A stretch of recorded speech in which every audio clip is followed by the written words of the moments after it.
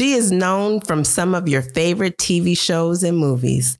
She's going to take us along on a vulnerable and revealing journey to self-worth through the book Worthy. And she is Jada Corinne Pinkett Smith. And you're listening to Lit Society. Let's get lit.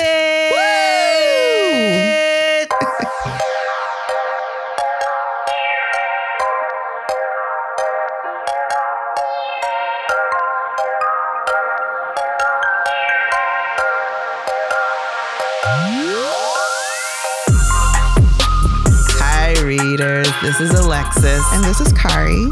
And you're listening to Lit Society, a podcast about books and drama. Indeed. This week, again, we're going to push the theme of the week to after the deep dive. So let's jump into the author and context. Kari, I know this is a memoir, but is there anything you'd like to share about our author or the context before we move on to our next segment? Nope. Some of y'all already complaining that you know too much. So why would I waste my time to tell you more? Okay. Well, then let's hear about a brief synopsis without spoilers before we jump into our deep dive. Yeah. So when we talk about memoirs, it's hard to talk about spoiling it because, as we always say, when we read it, we'll get something different from it than when you at home or wherever you are listening, when you read it. But this is a brief synopsis I can come with on the spot. Come on the spot? Yeah. Hailing from Be More, this is the woman you think you know. You've read the blogs, you've heard the stories, but now we're getting her life in her own words. That's Jada Pinkett Smith. Alexis. Okay. Okay. Who do you think, after reading Worthy, we read it this week, it just came out last week. After reading it, Alexis, who do you think would enjoy this memoir? Well, I think especially if you enjoy memoirs, you'd enjoy reading this book. And then also if you like introspective self-help books, I think you'd enjoy this book as well. But why did you choose this book? There's a lot of vitriolic, should I go as far as to say hate against Jada? And I've never understood it. I think so. I mean, at least I've seen it right now more recently, or especially since her entanglement thing. Yeah. Yeah, I think I started noticing it around the entanglement. And then after the infamous slap, I really was like, whoa, how Jada get in? Now, how Jada get in it? And people like, but look at her eye. That eye is a crazy eye that moves people to do things. And I said, okay, well, no. Also, we read Will. So why not read Jada? Why not read Jada? How can? And in fact, I went back and listened to that episode a little bit, not all of it, but some of it. And we talked about let's hear from Jada. So now we're hearing from Jada. We're ready for it. It's about time. Okay. So you ready to take the spoiler field? Oh, why don't we take a break before we jump into the deep dive? How about that? Sure. Sounds good. Let's take a break. Okay.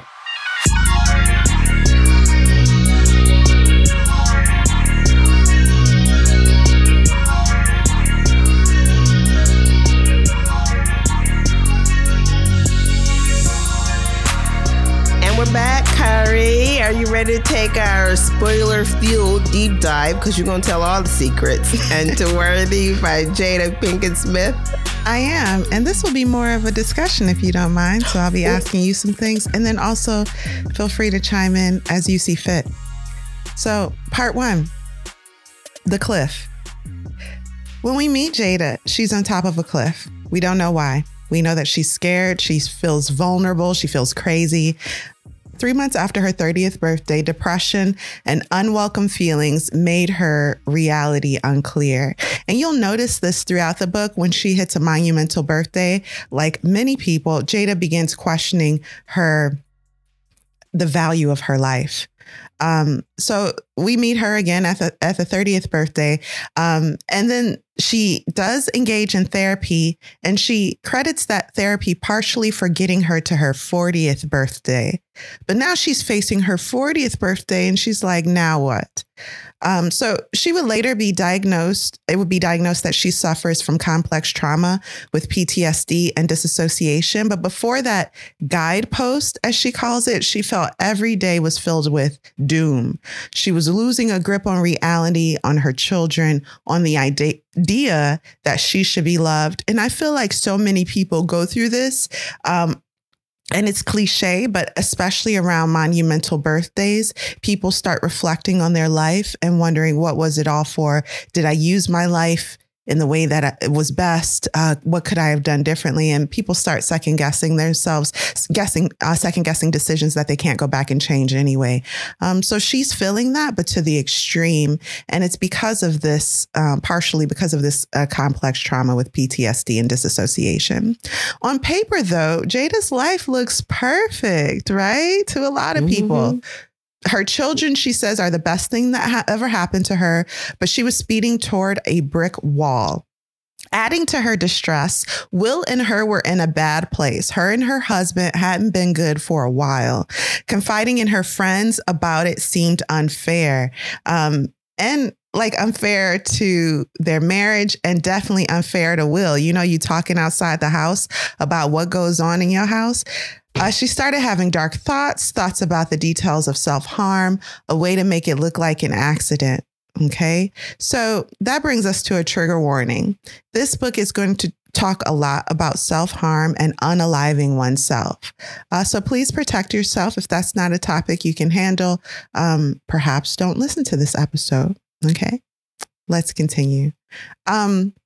This is also, I want to say, why it's so important to let your friends vent to you about their life in a non-judgmental place. And it's hard. If your friend come to you and say, I'm so sick of my husband, he did this, this, and this, you know, you might say, yeah, what we gonna do to him?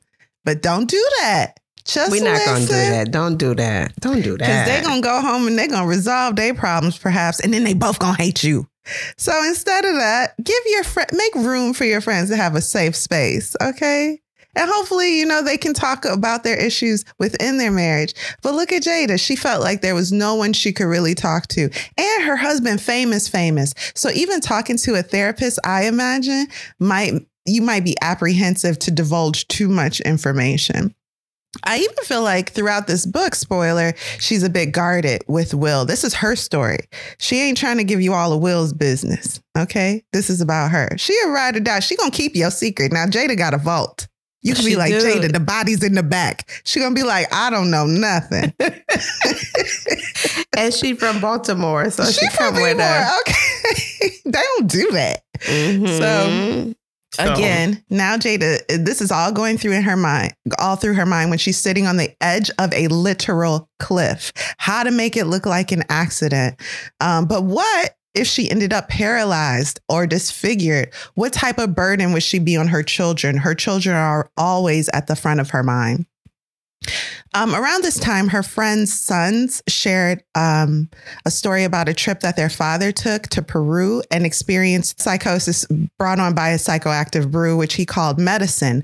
A medicine woman lived 15 minutes from Jada, and she felt like she had nothing to lose. So I think this is what she's wondering. Will this really kill her? This visit, I think, in the beginning of the book. So this is a book about a woman's quest to find the power of unstoppable, indestructible love for herself. The key to her true empowerment, she says, and the acceptance of the journey that delivered her there. Part 2, Predators and Pushers. Summer of 1985, a 13-year-old Jada again is in Baltimore growing up. Her mother is a single mom working the graveyard shift at the hospital. Jada is out sneaking to see her 16-year-old boyfriend. He works at 7-Eleven. She taking the train. She walking. It's dangerous. All the things. But she think about that boy. Okay. And every time she get there, he'd be like, Jada, you so crazy. I can't believe you came here by yourself. And then they spend the whole night talking near the hot dog machine. I'm like, Jada, when did you sleep? Anyway, then right before dawn, it's time to go and she's on her way home before her mom arrives from the hospital. So let's talk a little bit about her family. Where did she come from? Jada's grandfather was a doctor with a private practice, and Jada was the firstborn grandchild. This is a big deal, in a Black American family. They are West Indian. I think her family's from Jamaica. I think both her grandparents on her mother's side are Jamaican. And her grandmother was a Howard University graduate, licensed social worker. Days in their house were full of love, learning, and order. Grandma's garden was both a school and a playground. Her grandma taught her how to clean from floor to ceiling. And the lesson she took from that is how you apply yourself in the small daily tasks is how you will apply yourself in the big tasks of life. Food is not meant to be enjoyed, she learned. It should be eaten because grandma could not cook. Now, who in the world heard of a West Indian grandma that can't cook? Jada. That's Jada grandma. Jada did. That's Jada put her little spoon in the pot and be like, ugh, that's nasty. And the grandma would say, food ain't meant to be enjoyed. It's for nourishment. Hey, grandma. In that case, let's all eat multivitamins. Don't buy Nesquik, her grandma would say, because they're pushing baby formula in parts of Africa where mothers are giving this to their children and the babies are dying because clean water isn't readily available and the brand doesn't care. And in this moment, Jada learned the importance of activism in her life. Her mother was an atheist. Her grandmother, too, I believe, and they attended meetings of what was called an ethical society, learning about different religions at a modest home nearby. And this planted the seeds of interfaith in Jada. Throughout her life, she would always pick and choose from different faiths like a smorgasbord. Now, her beautiful grandmother, however, had a childhood trauma of her own. She got pregnant at 13 during one of her visits to her family in Jamaica. And probably at this time, she figures her grandmother didn't even know what sex was. And it also probably explains her career later as a social worker and sex education advocate. She was abandoned by her family, her grandmother. She was 13, pregnant. Her father basically kicked her out. She became a maid for a white family. She did grow, though, out of that to become, an educated woman, a socialite, and the wife of a doctor at a time when that was like very high society. She was living her own self-love and through the love of her family, like the family she created, both that child she had at 13 and her husband and their later, as their family expanded. That's where she found her ability to be grounded, her grandmother. So the lesson from this for Jada is you are so much more than your trauma. I think that's beautiful. Mm-hmm. This book is a book about lessons, right? Yep. Is Jada trying to push her lessons onto you think? I didn't feel like that as I read the book along. I think she was just sharing them and saying, you can try this out for size if you like. Mm-hmm. I think it's a book to her fans for sure. And so her fans probably support a lot of the things she does. So they would naturally apply them or, consider. Yeah, I feel like throughout the book, her tone is not, this is what you should do. It's very much, this is what I should do. And this is what helped me. Yeah, I agree with you. So let's talk about the child of two addicts, which is also what Jada is. Adrienne, Jada's mother, she calls her both Adrienne and mommy, had her when she was 17. And eager to give her daughter the support she hadn't received, her grandmother approached Rob, Jada's father, and gave him three choices. 1, you can marry my daughter. 2, the baby will be aborted. Or 3, the baby will be put up for adoption. And right away, he agreed to marry Adrienne. A life-saving decision, Jada now realizes, and the stand-up thing to do for a man who had fathered this child. However, he was violent. They filed for divorce soon after Jada was born. He was often under the influence of drugs and alcohol. He never harmed Jada physically, but he once even pushed her mother over a balcony.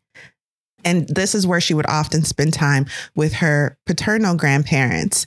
And they were different, right? Her grandfather who loved her to pieces and her grandmother who hid her pain, but remained steadfast for her family. Her grandmother was a drinker. Okay. Her grandmother was an alcoholic. She would just sit in a chair and drink, chain drink, I guess, if that's the word. And the father kind of just kept to himself, like the dad in Pride and Prejudice, Mr. Bennett. Yeah, like Mr. Bennett. Mm-hmm. The signs of Jada's mother's addiction, of her paternal grandmother's addiction, weren't as prevalent as those of her father and fraternal grandmother. But her father was ahead of his time, and many considered him weird, eccentric. If he lived long enough, Jada reasons he would have appreciated his grown grandchildren as members of his lost tribe. Mm-hmm. He wrote a poem, which I thought was really good, called Nobody Gets Out of Life Alive. Oh, yeah, that was a good poem. Nobody gets out of life alive. You can hold on to those world possessions, those things you earn each day, and know the reason you do your due. But know what folks will say. They'll say, nowhere was a good one, and mean it from their hearts. No jive. But nobody gets out of life alive. Now you can tell me what you think I mean. I know the score of the game. Make $1 million and go in bed. The end will be the same, but some of us will not listen. Others will say I lie, but nobody gets out of life alive. I'm an addict and a criminal, so I can't be your father. These were the words that came from Rob's mouth one day. And Jada wasn't hurt when she heard them. In fact, she respected him for telling her child self the truth in a way that a lot of adults just refuse to. It was a lesson for her in truth and in honesty. At the end of each chapter in her book, Jada shares the lessons that she's learned, a lesson she'd like us to learn. And at the end of this, she says, we must comfort ourselves with the fact that as children, we did the best we could with circumstances outside of our control. Reclaim and honor our vulnerability. Find the moment when you rejected the child within yourself and reclaim that child. Then her grandmother, her maternal grandmother, who she loved so dearly, who she saw as a mother, it was like Grandma and Adrian. So her grandmother dies of cancer. Then her mother and Tony divorce. And his new wife is harassing Jada. That's crazy. That's crazy. Yeah, and demanding that Tony stop speaking to Jada. I've heard of this before. Threatening her. She tells a little girl, find your real father. Stop calling here. Because there are people that I can get to stop you from calling here. Mm-hmm. Oh, yeah, you're right. Yeah. So she's threatening Jada and Adrian. It's completely out of line. But this broke something within Jada. Her grief was oceanic, she says. She loved Tony as a father more than she loved her biological father. Her mother was unavailable, thrown in the throes of addiction, and her grandmother had died. It was a lot. So Jada was the last of her friends to lose her virginity at the tender age of 14. Some girls in middle school, she says, were dating grown men. I remember this too, actually. It was kind of wild. School? Oh, yeah.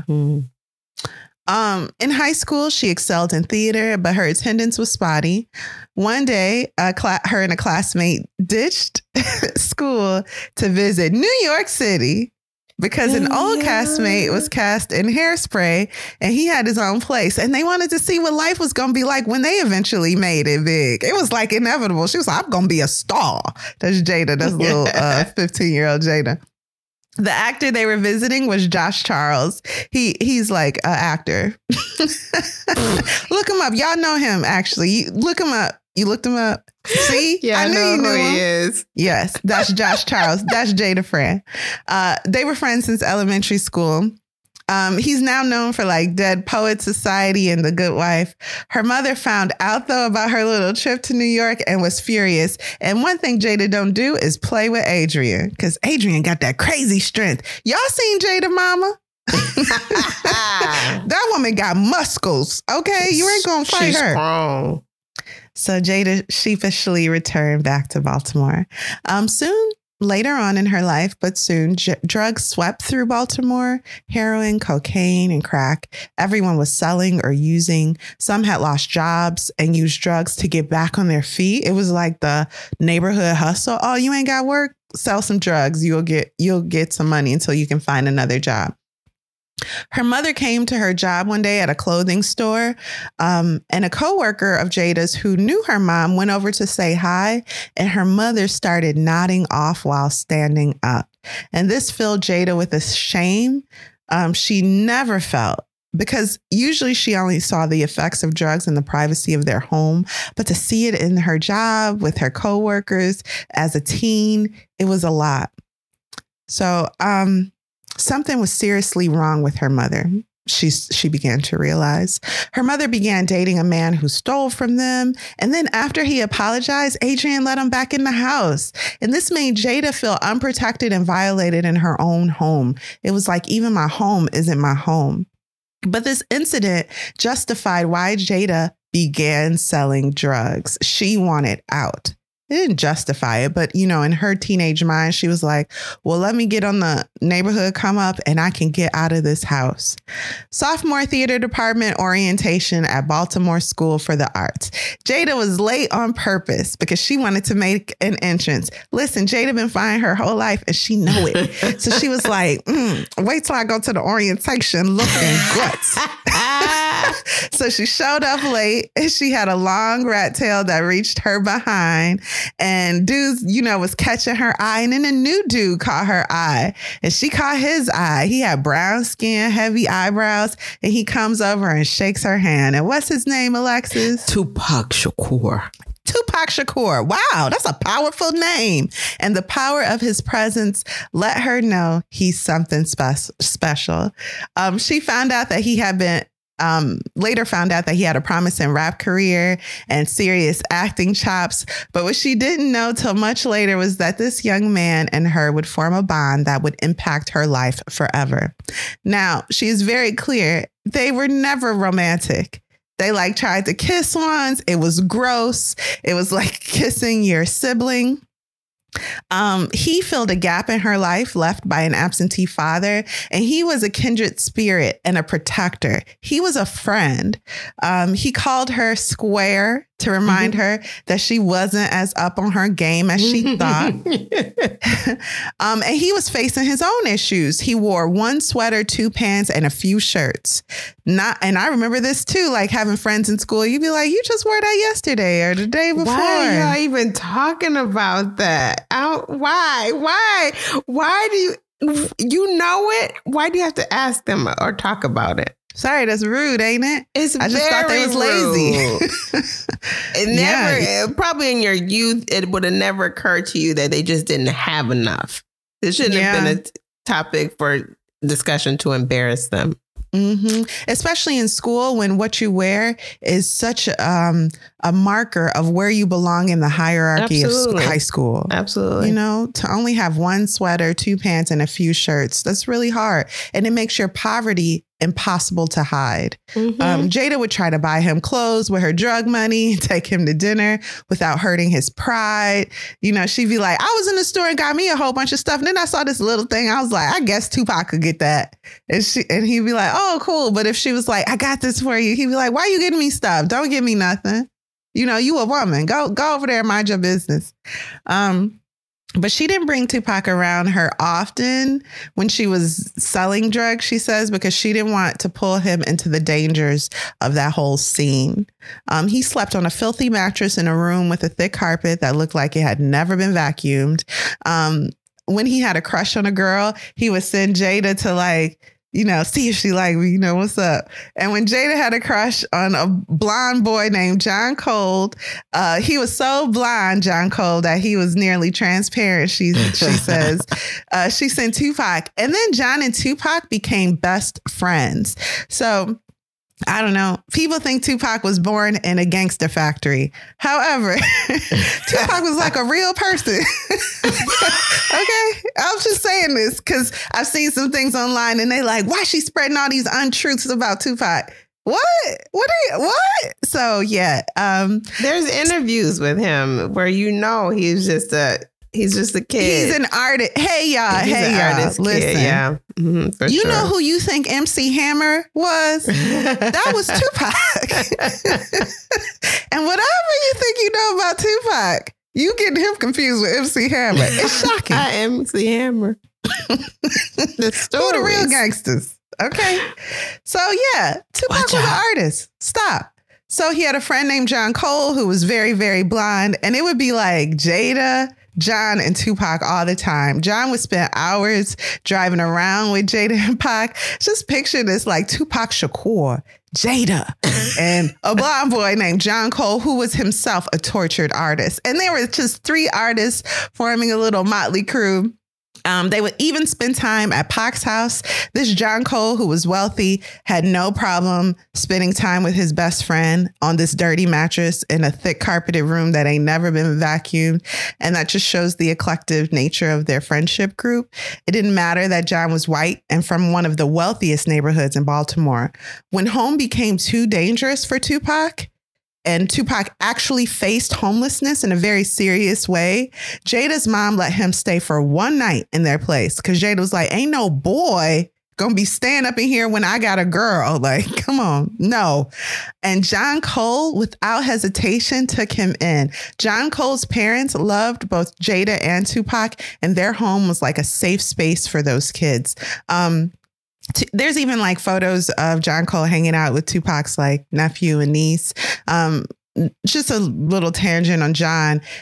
He would come out when Tupac moved to California, he would come out and spend time with him, especially when he was acting. But when Tupac started being more gangster, John Cole found that too predictable, and their friendship, it sounds like, kind of died off. Let's talk about an incident where Jada is followed in a store. She notices a saleswoman following her. She turns around, throws some expletives at her, and is like, why are you following me? And John Cole rushes to her side, is like, what's going on, Jada? And Jada's like, that woman's following me. How come she's not following you? You know why? And instead of making excuses, John says, I'm so sorry that happened to you. But this incident made Jada realize that she don't really know about dating white men because they'll never understand her plight or the ability to get it no matter how hard he tried. And it's hard enough, she thought, to be understood by Black men. But at least they have a jumping off point because they too face similar things that I'm facing. So John could see beyond these things, Jada says, but at the time, Jada could not. One day, following Jada nearly cost him his life, and Jada ended their relationship. Like, he was nearly about to get jumped. He was like coming to her home.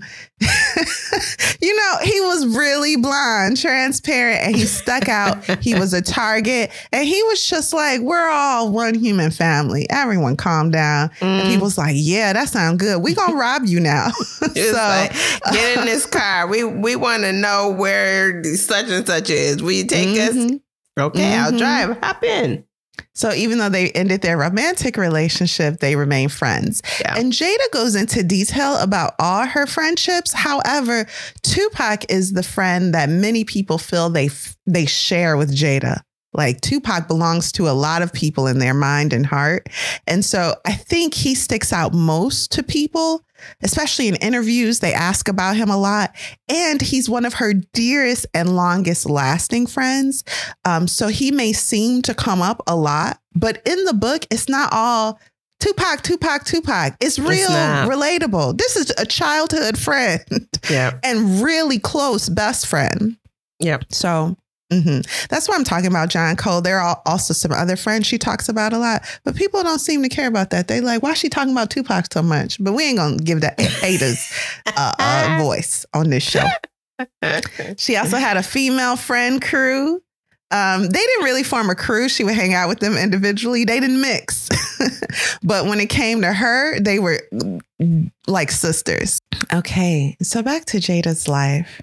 She earned $6,000 playing a runaway slave on a show called The Freedom Station, a 30-minute PBS special.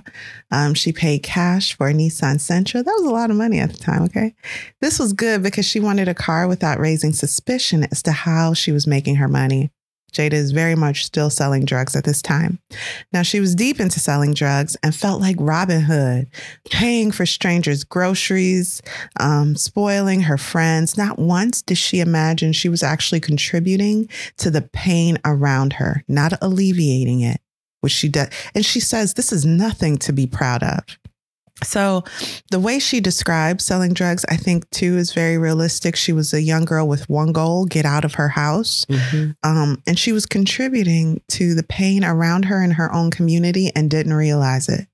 One day, her mom and mom's boyfriend offered to take her to King's Dominion. This is like Six Flags, kind of like Great America. And she brought along Tupac. They both saw a booth with a green screen where guests could make their own music videos. Have you ever done this, Alexis? Yeah, I've done those. Those are fun. Super fun, especially at a time when music videos is like really something we actually watch. I don't know about now, but now we probably just would do karaoke. But to make your own music video with a green screen, this is huge. Jada was not going to let the opportunity pass by. She loved to perform. But Pac was skeptical because none of the artists available on the list were like real. They weren't even black. And Jada was like, I found one. Parents just don't understand by the Fresh Prince and Jazzy Jeff. And of course they heard this song, but they wouldn't really listen to this. And these were the only rappers on the list, by the way, which also shows the mainstream and very white acceptance of the Fresh Prince and Jazzy Jeff. So neither of them knew the song, but they were willing to fake it. Never in a million years did Jada think she was rapping the first rap song that would win a Grammy, performed by a man that would one day be her husband. And you didn't do that well at it. What a coincidence. She said that is not her strong suit. Rapping is not it. Don't ask she ain't her no to rapper. do it. Okay, she can sing a note or two, but she ain't no rapper. She admits that. So it's just for fun. Okay, for giggles. Totally for fun. And this is the last tangible memory of her and Pac just being kids together. One day she found a note in her locker. Pac had moved to California. It seemed abrupt and Jada was worried. Like, are you running from something? What's going on? Then Juilliard rejected Jada, and it was her first rejection from an audition. She was like, they must not know me. Are you sure? She was getting them all, so she knew she was going to be in at the Juilliard. Yeah. She took this as a sign. Okay, it's time to sell more drugs. Sometimes it's the small nudges by others, she says, that make all the difference in life, especially as a kid. You're right, Jada. Donald Hagen had, without asking, submitted an application for Jada to attend North Carolina School of the Arts audition, and he wouldn't take no for an answer. Jada could act, dance, and sing. She was a triple threat. And what was she going to do? Waste her life? And Donald Hagen was a teacher, right? Mm-hmm. Yeah. And Jada was intent on wasting her life. One day she got sloppy, showed up in the slum where she was selling drugs, covered in jewelry with cash in her pocket. She only intended to be there for 15 minutes, she said. Men bust in with guns, robbed her, took her drugs, cash, and jewelry. Jada urinated on herself from fear. One she called C was the last to leave and looked like he wanted to harm her, maybe kill her, maybe assault her, but he left.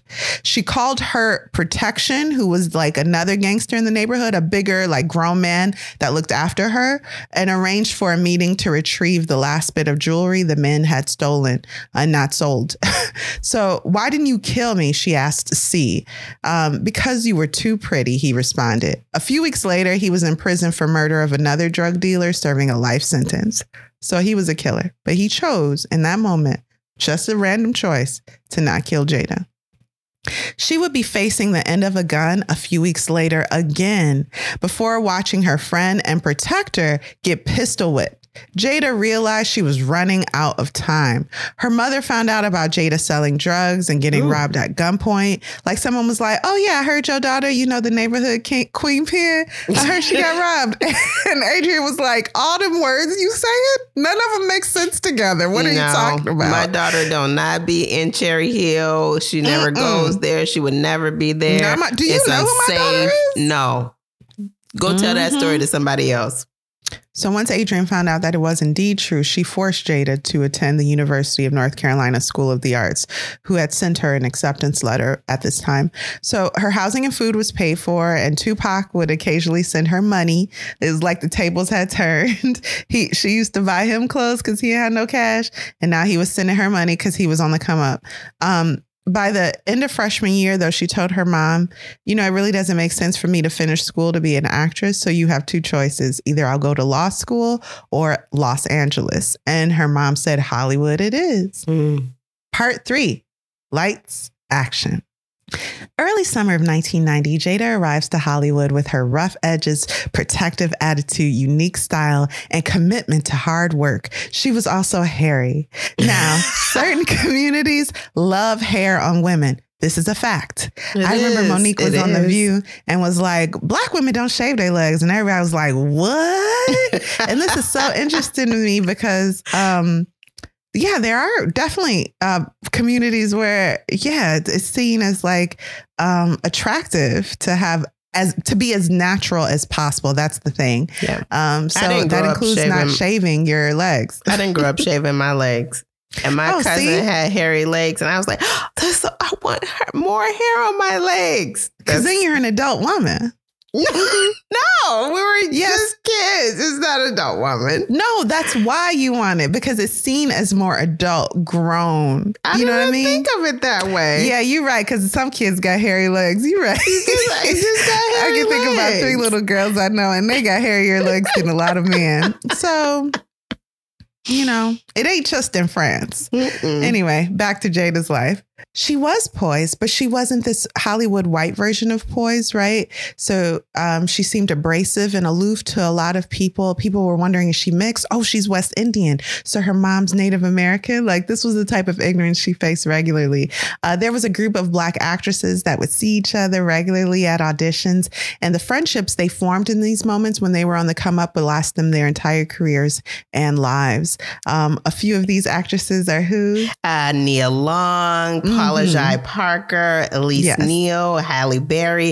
It was Regina King, Tamala Jones, Tashina Arnold, Melinda Williams, Monica Calhoun, Nicole Ari Parker, Layla Rashawn, and Queen Latifah. And she says so many more. Wow. I love that. And they weren't... They were competitive for the roles, but they weren't competitive for each other's like worth and value. Right. They supported each other. So that was lovely. They shared connections, friends, they hung out. So one friend was dating and would later marry Keenan Ivory Wayans. Keenan stopped Jada from committing perjury and possibly going to jail for a gangster that she had formed a friendship with. That was her protector back home. She was going to testify in his behalf, lying within her testimony. Perjure. And Keenan overheard her and said, no, you're actually not going to do that. Do you know what that's perjury, little girl? No. At one of Keenan's parties, Jada met a comedian that gave her great advice. That comedian was Eddie Murphy. Once he saw that she was making her own way, he offered her a grand opportunity later in her career. And I'm definitely guessing Nutty Professor. She got a role on Blossom, but turned it down. And a few weeks later, she got the role of a lifetime on A Different World as a student who contracted HIV. She then met her biggest inspiration. So she did get this role on A Different World. She met Debbie Allen, who she loved, like even as a kid. So to be face to face with Debbie Allen, all her enthusiastic fangirling came pouring out of her. And instead of being repulsed, Debbie Allen said, no, I'm not giving you this role. Okay. I'm actually going to write a character for you, Jada, based on your life. And then she started making money and living good as a regular on A Different World. Very cool. But just so you know, she did not get that other role. This role was created just for her. Sex was addictive, and an abundance of lust and freedom confused Jada about what she really wanted, she says. This phase was short-lived. Her and Pac would argue often about gender roles and respect, but what they were really arguing about, Jada says, is their need, desire, and right to be loved. They were trying to feel worthy. Jada explained this point of view on a panel on BET that a lot of people have seen. She was invited to discuss current events with a group that included Eazy-E, someone she never met. She loved NWA, but found the way that they addressed women to be offensive. Eric, when I hear your music, I want to feel good about my people. I want to feel good about myself. They kept the dialogue going after the camera stopped, and her and Eazy-E would become friends. Success, though, wasn't fixing Jada's life. Pac felt the same. He wasn't fixed by success. It seemed the only thing he needed to be right, and he didn't feel right. Despite coming off of the film Juice and preparing for his first solo album, Pac felt that same emptiness that Jada felt. And Pac asked her to be in his Brenda's Got a Baby video. You remember we watched that video last season. Yeah. And Jada's in there. She asked Pac to be on A Different World, and he made a guest appearance on A Different World. Then Pac came to her with a movie for which he thought her perfect, Menace to Society. Debbie fought for her to do the movie simultaneously while shooting A Different World.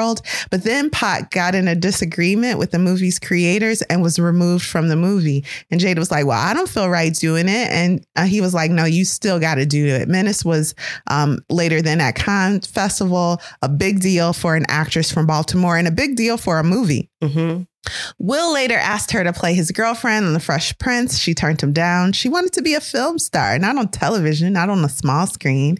Then Jason's Lyric, a big movie for Jada. Then a huge party was thrown for her by a friend, something no one had ever done for her before. And Pac was there. Even Will was there. But with great highs comes great lows, she says. On an uneventful day, she greets a friend and then realizes she's not speaking and her body is hot and shaking. She bursts into tears, confused. She races home, calls her mom, like, you need to get here. Come right away or I'll kill myself. Her mom right away makes arrangements to travel from the East Coast, from the East Coast to Jada in California. MC Light, who was her close friend, came right away and was an anchor until her mom arrived. Her mother suggested therapy, but Jada wasn't ready. She called Debbie Allen and Debbie arranged for a therapy session. A psychiatrist diagnosed her and prescribed medicine. An assistant, and the medicine assisted her to get over her clinical depression. While healing, Jada bought a farmhouse outside of Baltimore. She was going to focus on herself, on what she needed. It required a lot of renovation, but she was ready to move back home, no longer in the Hollywood scene. The lesson here is that you are worthy of the help you may need. Jada was still living on the West Coast while managing the renovations of their East Coast home. No one really suspected a thing, but a good friend, Dwayne Martin, accused her of becoming a hermit. He was like, you'll never go out. What's up with that? One day he called her and was like, me and my girlfriend are down the street. Come out. His girlfriend, of course, was Tisha Campbell, Gina from Martin. The three soon were joined by Dwayne's good friend, Will Smith. Will was nothing like she expected. He was a master conversationalist, well-read, not goofy, and he was funny and stable, like genuinely funny, not that goofy type of funny. He like made her think, she said. So a few weeks later, she got a call. It was her new friend, Will Smith, and her mother was with her. She was like, who on the phone? And she's like, Will. She's like, Will Smith, isn't he married? That's what Adrian, her mom, said. And Jada's like, we're just friends. And Jada's mama said, hang up and tell him not to call you again. My mother says you shouldn't call me anymore. She said. That was so funny to me. She was an adult at this point. She was grown, but her mama was right. Her mama and was Will understood. He knew he had no business calling her. Don't do it. A whole grown married man. Mm-hmm. Almost a year went by before she would hear from Will Smith again. Jada began exploring other creative focuses, including directing music videos. This led to no other than Prince calling her himself. She gushed about her lifelong love of him when they met. He was horrified, which made her love him more. And they developed a friendship. Yes, Jada and Prince was friends. Y'all mad about that too?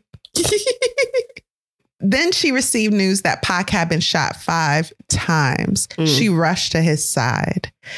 The big problem was, although he'd live, he was due in court the next day for a sexual assault case. This was his wake-up call, Jada thought. She was like, wow, Pac, your life is out of control. This is when you're going to actually change and become who you're supposed to be. It turns out that the armed robbery was a hit job. Jasmine Guy, who was on a different world, was also close friends with both Jada and Tupac. And Guy allowed Tupac to secretly convalesce at her home. There's this character, Lance, in Jada's life. He had a temper. I don't know if I want to get into Lance. I wonder why no one's talking about who Lance is, trying to guess who Lance is. Have you seen anything like that around? No, I haven't. Who is Jada dating that would have been abusive to her? Because he's still in the Hollywood scene, it sounds like. Yeah. And after she escaped his home, she never saw him again alone. Right. But she does see him. I don't know, but she chooses to call him Lance. That's not his real name. Right. Pac was convicted and sent to Rikers. He wasn't himself when she saw him there. His hair was coming out in patches. He had alopecia. He was frail. Make sure my mother is straight, he asked Jada. He had surrendered to his fate. He sent her a letter asking, although they'd never been romantic, can we get married? She was the only person who truly loved him, he said, and was there for him. He even called her mom for permission to marry her. And this was a tough decision, but Jada knew Pac was only looking for someone to support him while he was in prison and not for a lifetime of marital bliss. Once he got out, he would have divorced her. So, and they had never been together romantically. He just wanted a friend that he knew couldn't leave him. But she said he expected her to give some conjugal visits up. Yeah. She was like, oh, no. Oh, not gonna happen. Not gonna happen. Yeah. And I've seen a TikTok video that was like, Jada's lying because he was only in Rikers for 2 months and he had already began dating another girl and they got married a few months. And to them people, I say, you must not know nobody that's been in jail. Don't judge people that's in jail till you've been in jail. People start looking at their life differently. They might propose to a few people. Who's going to catch? Who's going to catch this? This all sounds realistic to me. So on the day of Pac's sentencing, news broke that Will was divorcing. And before the week was done, she received a call from Will Smith. Hey, Jada, what you doing? You seeing somebody? She said, no. Good. You're seeing me now. Hit me up when you get back in LA. All right. Oh, Jada. So they began dating just from that phone call. They toured North America in love. He broke rules and did so with a smile, something Jada found gangsta. The world was Will's oyster, and he gave the people he loved all the pearls at his disposal. They were each running away, though. Him from the dissolution of his marriage, his first marriage, and what that meant. And then her from her diagnosis, as she stopped taking Prozac when they got serious. She was like, Will is my Prozac. She was making Will her Prozac. Cherie, Will's ex-wife, was the one to file for divorce. And later, after Will started seeing Jada, he and Cherie tried to reconcile. When Jada was informed, she says hot tears spilled down her face, but she wanted to do what was right by Trey, their child, and allow him to have the father relationship that she never had in her life. So clearly the reconciliation did not last, but the relationship Will's relationship with Cherie fed into Jada's insecurities, especially in the beginning. Now, I think as we conclude, we should break down how Jada describes the most important relationships in her life.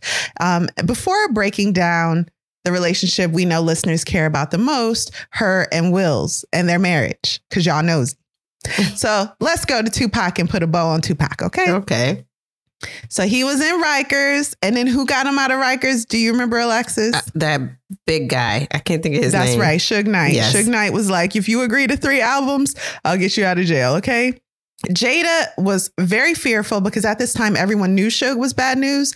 But she wasn't the one in prison. So she understood Tupac's desperation. He wrote Dear Mama and sent it to her. And she was like, this describes our mothers perfectly. And even though he wrote it primarily for his mother, it was about her mother too, and all the mothers in their community at that time who were both drug addicts and loving mothers, or as loving as they could be while under the influence of drugs.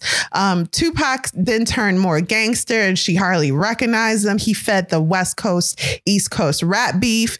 Eazy-E called before the California Love video shoot, which that was Jada's concept, that Mad Max concept that they later went with. And Eazy-E told her, hey, don't work with Suge Knight because I know you about to do that video. Don't. Also, Dre, we don't really get along. And so, again, Jada's all about loyalty. So she agreed and she backed out of the video. She also noticed that Pac was straddling acting with rap. We'll see at this time a lot of movies he either auditioned for or acted in. Him and Jada fell out for a year after a really angry conversation, which is typical amongst friends without boundaries. So they didn't really fight fair, and they would just get out all their aggression about everything that was in their life in their arguments. And this fight was really bad. They didn't talk for a year. Jada gets a call from Pac's mom while she's on the set of a movie, and she's told that Tupac's been shot again, but he's been shot before. And the mom makes it seem like, he'll be fine, which, is probably wishful thinking. But 6 days later, he was dead. During this time, Jada says she didn't rush to his side because she was given the impression that he was healing and would be okay. How painful must that be for her? Suge's overseeing the cremation also didn't sit well with her. She says Pac rapped about being buried in a casket. So why would he want to be cremated? I mean, Pac rapped a lot about his ashes too, but I get that. Like, she was his friend. She didn't get the vibe that he wanted to be cremated. And then when she showed up at Tupac's mom's house, Suge Knight was there and handed her a box with some of his ashes, like a cardboard box. And he had like this smirk on his face. Some of us have heard that Pac's body was smoked by some of his friends. And of course, ashes can be divided amongst family members and friends. So question, Alexis, do you think Jada is lying about her closeness with the late rapper Tupac? And if so, why? So I wouldn't like to say that she's lying. I mean, why would I say that? This is her story. If she was close with the man, she was close with the man, and she went to school with him. Listen, they made that video of the in the booth. The parents just don't understand. They close. Mm-hmm. Okay. They close. If you did that, you close. Do you feel like she talks too much about him and their friendship? I think people especially since he's been dead for years. I think people ask about him and she talks about him. And then there have been occasions where she just, I think she's posted or something about him, but I don't think anything of it. That's her life, her business. How about you? You feel like she does overdo it? I think that friendships formed, especially when we're children, and I'm including high school because that's when they met, are very strong, partly because those people are a part of who we become as adults. Mm-hmm. They evolve with us. They teach us. They shape us, especially when that friendship is a platonic one. You feel like this is extra special because we could be boyfriend and girlfriend, but instead we like brother and sister. It feels like a gift, Mm-hmm. So it seems it's like an extraordinary jewel. And I think that's how Jada felt about her friendship with Pac. So many women wanted him and she felt like a lot of men wanted her, but for each other, they were siblings. They were family. They had a bond that was familial. And it was a wonderful thing. So consider too that they remained friends, traveling across the country together, worked in the same industry, consulted with each other, loved and fought hard. A year after one of their worst fights, he was killed. So it's like, you never got that closure. Yeah. And then Jada put all that grief in a box and put it on the top shelf to never be seen again because she didn't know how to cope with grief. Right. So to me, for people to say, get over it already. That is cruel on a level that I do not understand. And my suggestion is, if you sick of hearing about Jada and Tupac, log off, go outside, touch some grass. I don't know. They ain't out there, is they? So no, they're not in your neighborhood. Right. Yeah. So now let's talk about Cherie and Trey, her bonus sister and bonus son. Can you tell us a little bit about Jada's relationship specifically to Will Smith's ex-wife? Well, there was a Red Table Talk about that one too. And so, you watch Red Table Talk, don't you? Yes, I used to watch it pretty regularly. Okay, yes, at one point you got the news. You got the. I do not. I don't be remembering stuff. But anyway, it was initially contentious because, they were like just getting divorced and she came into the relationship. And so then there was the struggle with let's get back together. And then she had a problem with that. And like you said, she thought it through and is like, well, I don't want to take from him what I didn't have. Let that try to work it out. Yeah. Right. Mm-hmm. So there were times when she would try to insist on how Trey should be handled and disciplined, and instead of saying she, say Jada. So it's clear Jada was trying to have input in how the child that Cherie shared with Will should be disciplined. Yeah, Jada was trying to have input on how Cherie's child Trey, also Will's child Trey, should be raised, and that was just not something she should have been doing. So Cherie would stand her ground on that and Will would co-sign, which I think is good. And so that went on until they decided they needed to Jada learned that she needed to come to peace, have a come to Jesus moment, if you will, with her so that they could have peace and be a real family. So Trey doesn't feel like an outsider and they could all be family together. Yeah, I think you summed that up well, because Jada really took Trey into her heart and made him her son too. She says she's learned a lot from his, from who he is, his brilliance, from his generosity. He's not tied to material things. There was a point where Trey gave all his shoes to his friend. His friend was like, wow, you got some cool shoes. And Trey was like, yeah, you can have them. And then Jada was like, Trey, you giving your friend all your shoes? Jada grew up in poverty in Baltimore. And to have a closet full of J's, you giving them to your friend, and your friend in the background really bagging them up too. Like, he was bagging them up. They got boxes and tags. She's like, wait a minute. What's going on and here? Jada was like, Trey, are you sure you know what you're doing? Because he a kid. And Trey was like, yeah, I got shoes on my feet. I'm good. I'll wear these. And so now when she buys things for him, she says, this is mine, but we going to keep it in your closet.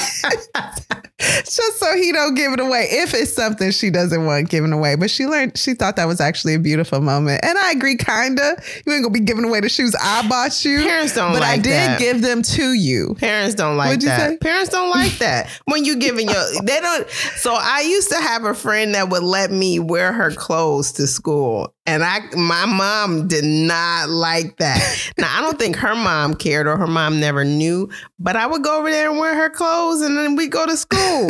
They don't like that. I don't know what's wrong with that. I think it's a challenge to their role as a provider in your life.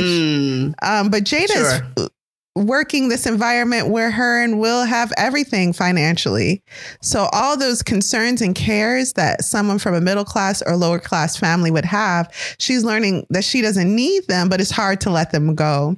I was going to ask you when Will sided 100% with Cherie about the disciplining of Trey, how you felt, but you've already addressed that. Yes, I co-signed 100%. That ain't none of your business. That's not that child's parent. You do not get to say so. Mind your business. Okay, we got it. So let's talk a little bit about Jaden and Willow. Jaden is the first child that Jada and Will had together. Each have a unique birth story that I'll let you guys discover. And Jada's really proud of who they become. Each was homeschooled. Willow did go to public school for like a year, and she values the experience. But most of them are, most of all, they're both self-directed. They both involve in self-directed education. Jaden eventually found his own path, she says, feeling the rain with Jada's permission. So I think he was like 15 or 16 and he was like, I can't live here no more. In order to be the best me I can be, I got to move out. And Jada is very like woo woo. And she was like, well, you got to feel the rain and find your pain and follow your path. We've been protecting you your whole life. Yeah, he like 15. We've been protecting you your whole life. So it's time for you to, follow your path. And she let him move out the house. Also with her daughter, remember Willow made Whip My Hair, which is still a bop. And then later in life, Willow became an advocate for sex trafficking causes along with her mother. So that's talked about. Now let's talk about Tom Cruise and Scientology. So she describes Tom as a friend, right? That helped her push past her boundaries. And from what I hear from people who really enjoy his company, Tom is very much in real life like the person he tries to be, like Ethan Hunt, like a Mission Impossible character where he will help you to, complete the impossible mission. So they were riding motorcycles. She fell off, bumped her head, and he was like, you okay? And she was like, yes. He was like, okay, let's stop for now. And she's like, if I stop now, I'll never get on the bike again. He looked at her and his hair was blowing in the wind and he smirked and he said, you're right, Jada. And so they got on motorcycles again. So they're friends. Okay. That's the most that you're getting from that. She describes Scientology as one would a Wendy's salad bar from the 90s. She may pick elements here and there from the spread, but she's not taking home the whole thing. She does not believe in organized religion of any sort. Her and Will formed a school, though, that incorporated Scientology's teachings. She put her dad in a Scientology program to help him with addiction. She does pull a lot from Scientology in her own personal belief system.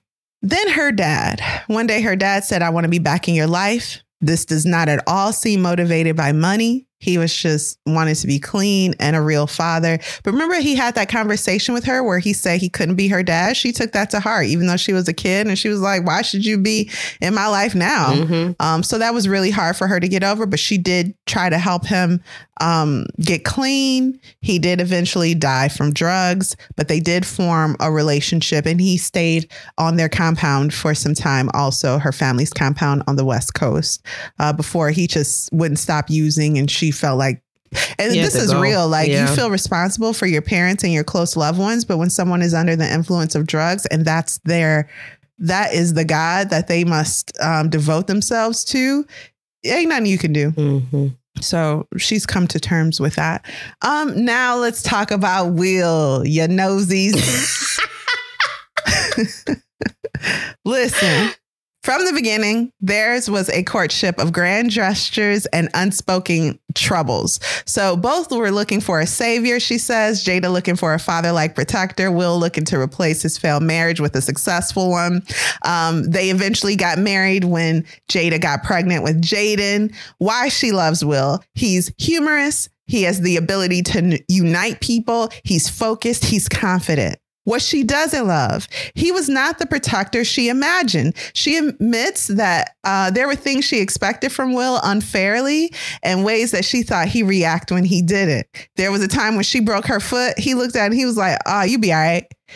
She went to a friend took her to the doctor. The doctor was like, this is all in shambles. You need a cast. And she was like, why didn't Will, take me to the doctor? And that comes from their broken upbringing. And I understand this, like, as a married person, you expect things from your mate. Like, if you really loved me, you would have looked at my foot and just, been a puddle of empathy and took me to the best healthcare facility. But she wasn't crying. Because she tough. Yeah. And you know what? And what I liked about when she talked about that is that she didn't really place blame on him. What she did was acknowledge that they're both from this broken place where they're like, oh, if you're not crying, that's how they were raised. If you're not crying, then you fine. Go sit down. Tomorrow is a new day. and you'll be able to walk again. Walk it off. Oh, your foot broken? Well, hop it off. So it took somebody else from outside of that experiences that they had in their youth to say, that's dangerous. You need help with that foot. Mm-hmm.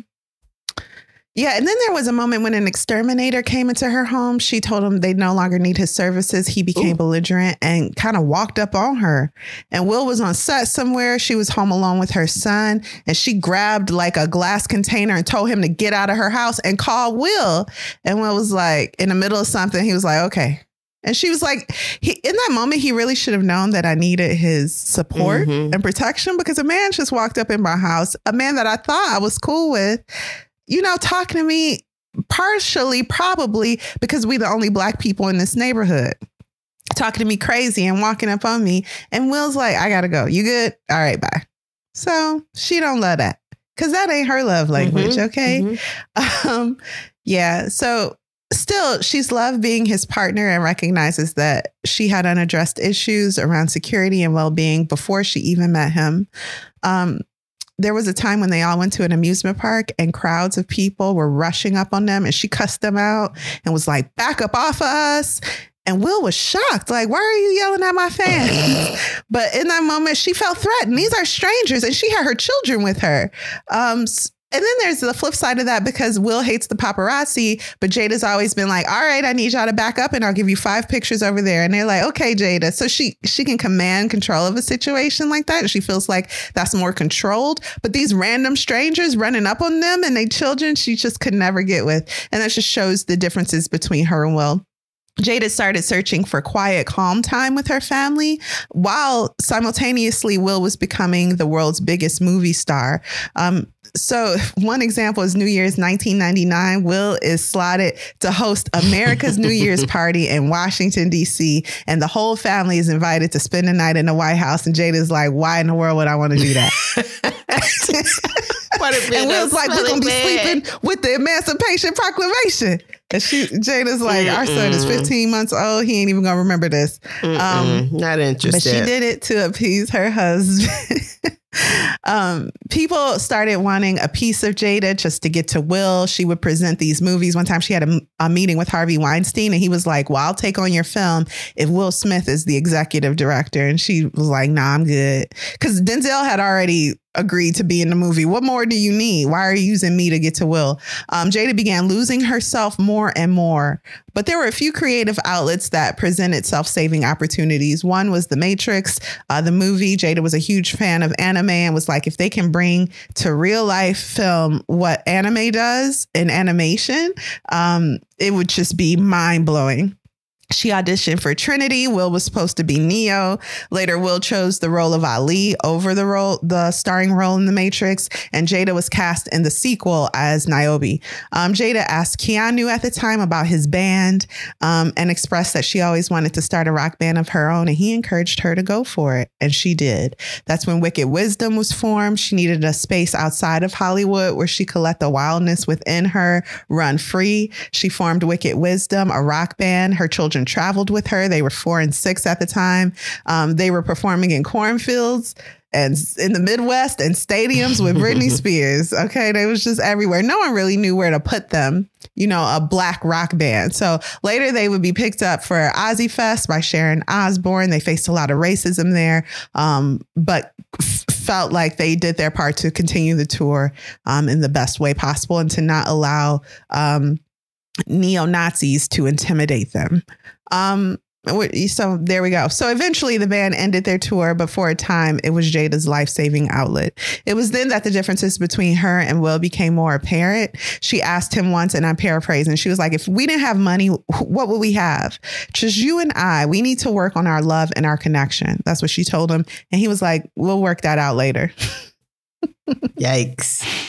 Everything was, we'll talk about it later, like the incident with the man that the hired exterminator. It was, we'll talk about that later. I'm busy now. Sounds like you handle it, but we'll talk about that later. And it never came up. And then they never talk about it. So he showed love by providing, and she was grateful, but she was looking for all of his attention. She wanted him to show love by showing that he valued her above everything else. And to a lot of people, this sounds crazy. Like, how can you be the most important thing in his life? Because she's his wife. So she ain't saying don't do nothing, but love me all the time. But if the choice is to finish this scene, or to rush to be by my side because a man just walked up into our house and I had to, intimidate him to get him out of here, you should drop everything and rush to my side. That will make me feel loved. He's like, in his line, it's like, it sounds like you handle it. I'm still going to keep working because I got to get paid so I can continue to provide for the house. Come on. But that's his mentality, because if you remember, he just sees himself as a provider the way his father provided.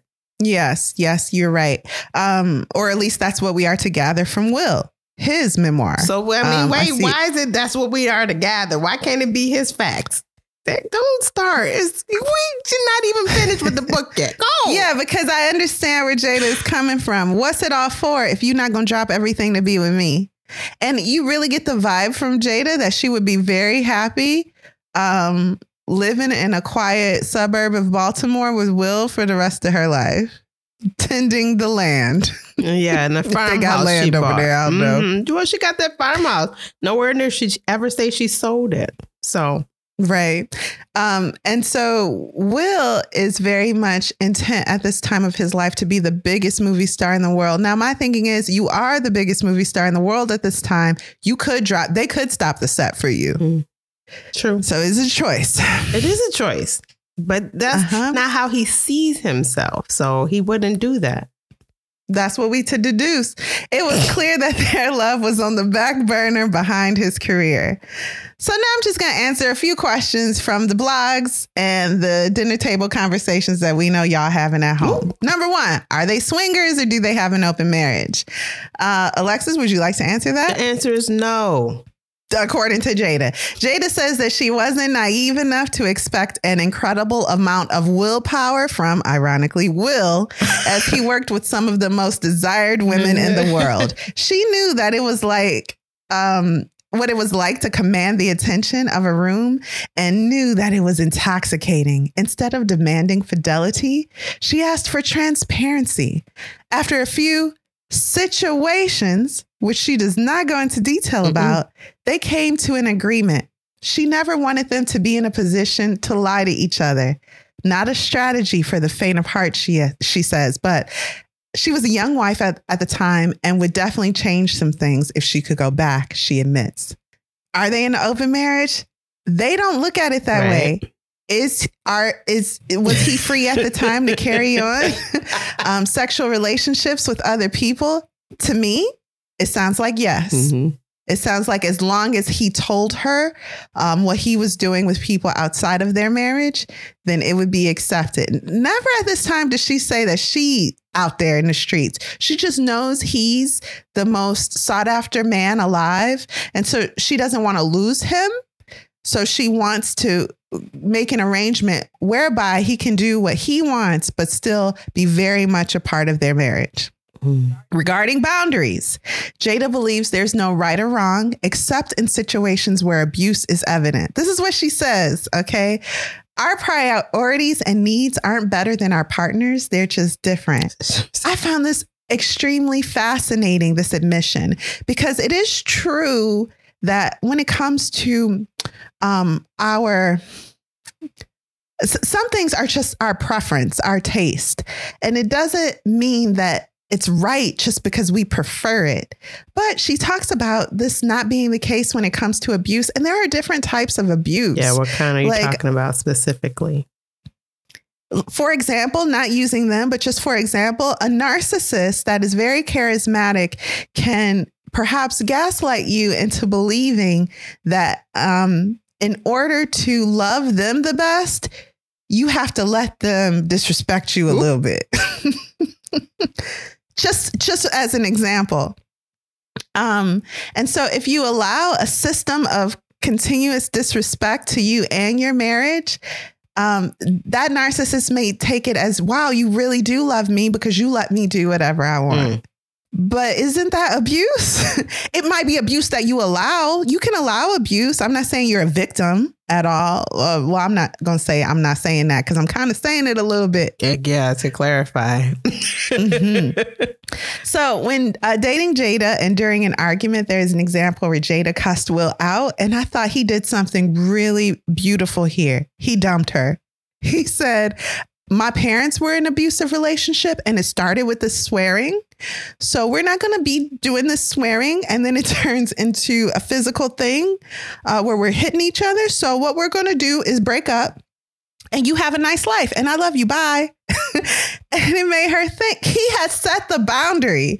He set the boundary and Jada was like, wow, I mean, words are just words. And he was like, not to me, they not.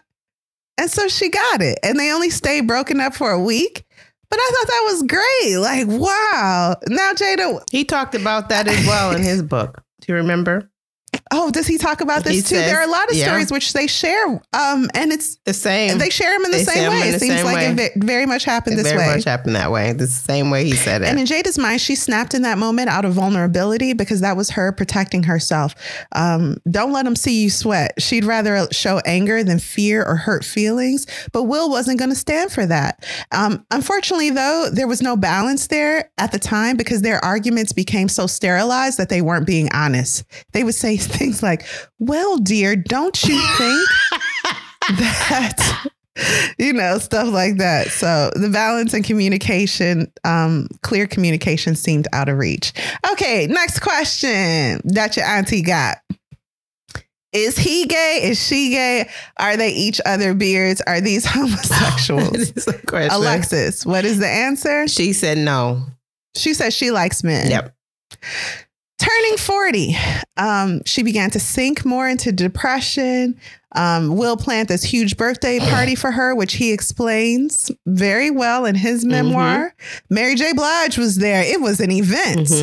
Meanwhile, Jada is having suicidal thoughts and Will is like, don't you see everything I do for you? She didn't ask him to do any of this. Okay. And in his book, he says he told her, you need to go be on your own and prove to me that you can be loved. That was the most wild thing I ever heard. Because what he's saying is, if you don't accept these grand gestures that I'm doing for myself, I mean for you, then you don't deserve love. That's wildly narcissistic. Jada is really on a cliff at this moment in her mind. She starts ayahuasca ceremonies in order to find some balance. She describes these ceremonies in detail. On the third day, she felt like she was possessed and she didn't want to put on her children what she felt like was on her. And then on the fourth day, she felt like she had felt the rain, which is something she brings up a lot, of her suicidal thoughts really sitting with them. And now she could control them and overpower them and be better. She felt like a spiritual guru. She was not, though. And she said that. Thought she knew everything and she didn't. She eventually decided that after 20 years together, nothing was going to change for her and Will.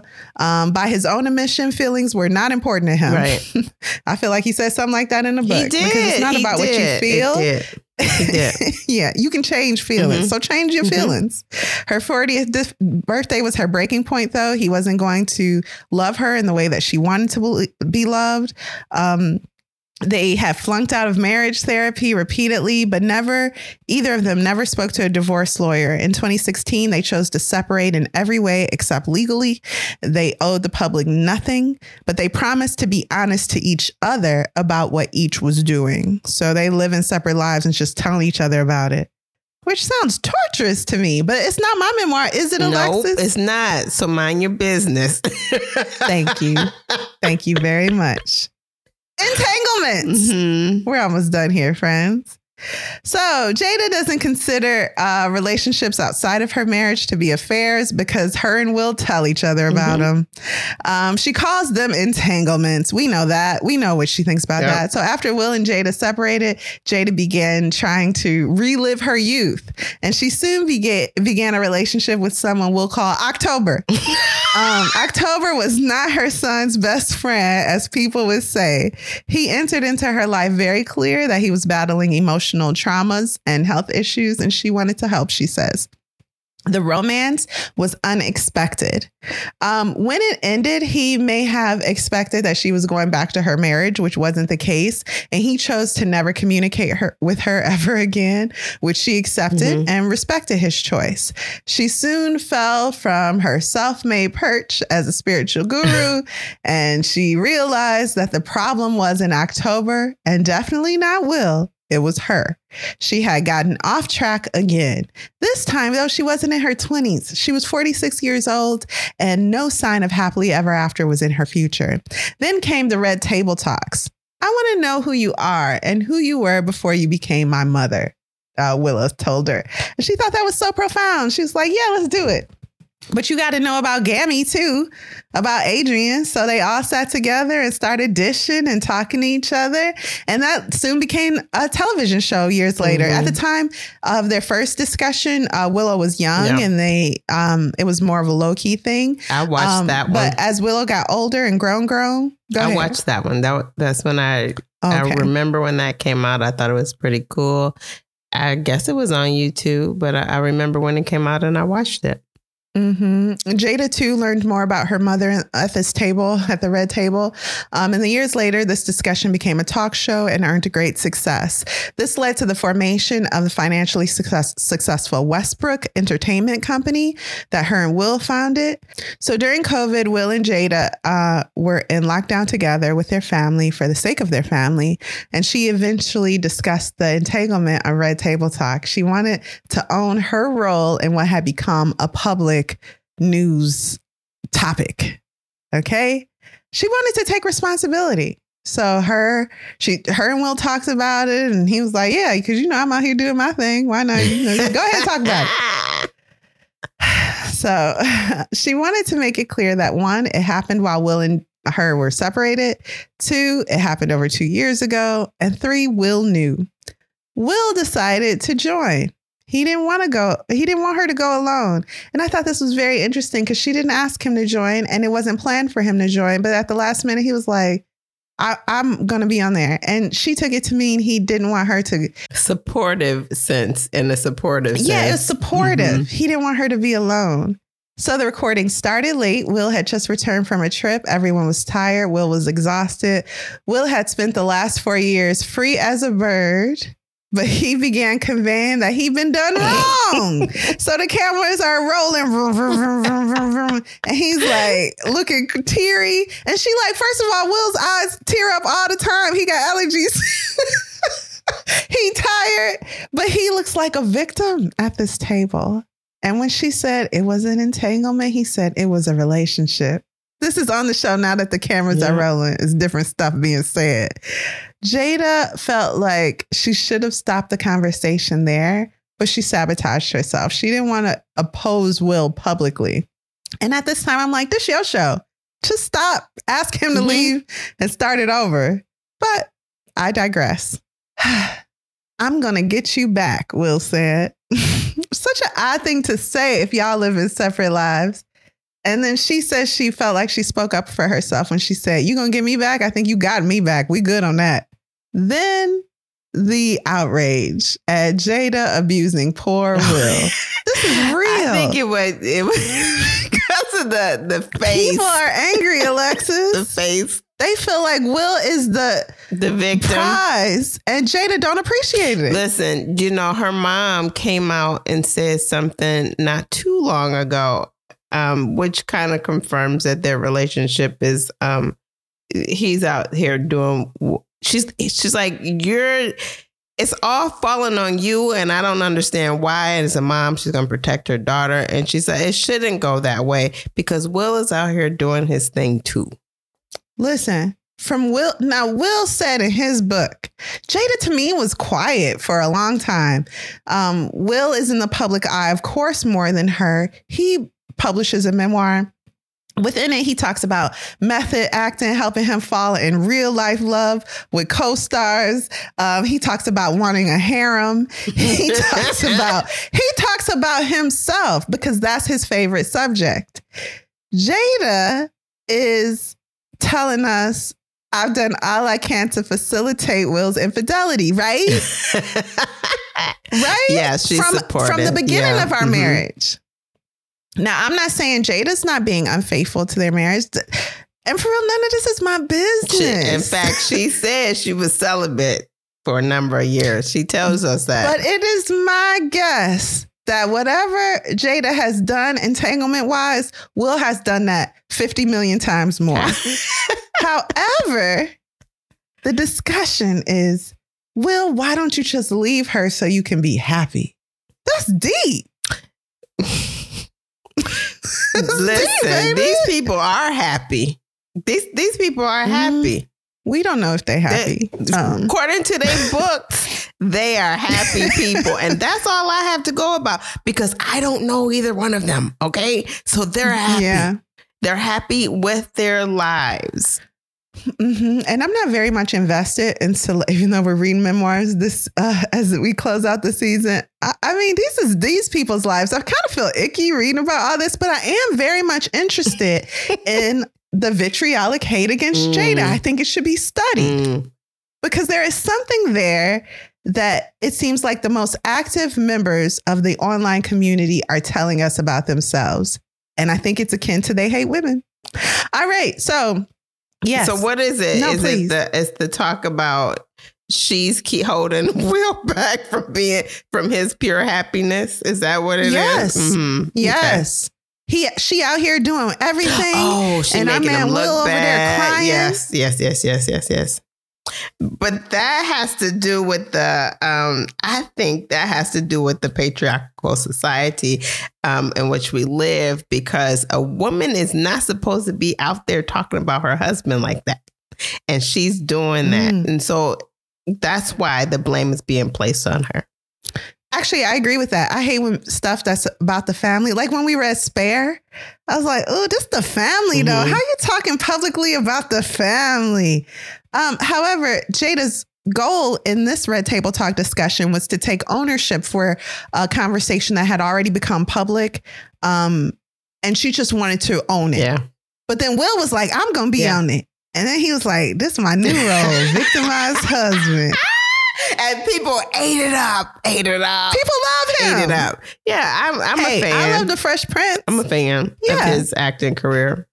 Did I say I wasn't? No, I think I am. I know he got an Oscar for King Richard, but I think this Red Table Talk discussion should have been submitted for consideration. So anyway, the backlash came in quick. Real life. I said, let me just correct this real quick. I said I'm not a fan, but I really loved his role in the tennis movie. The one, what was it called? That just came out.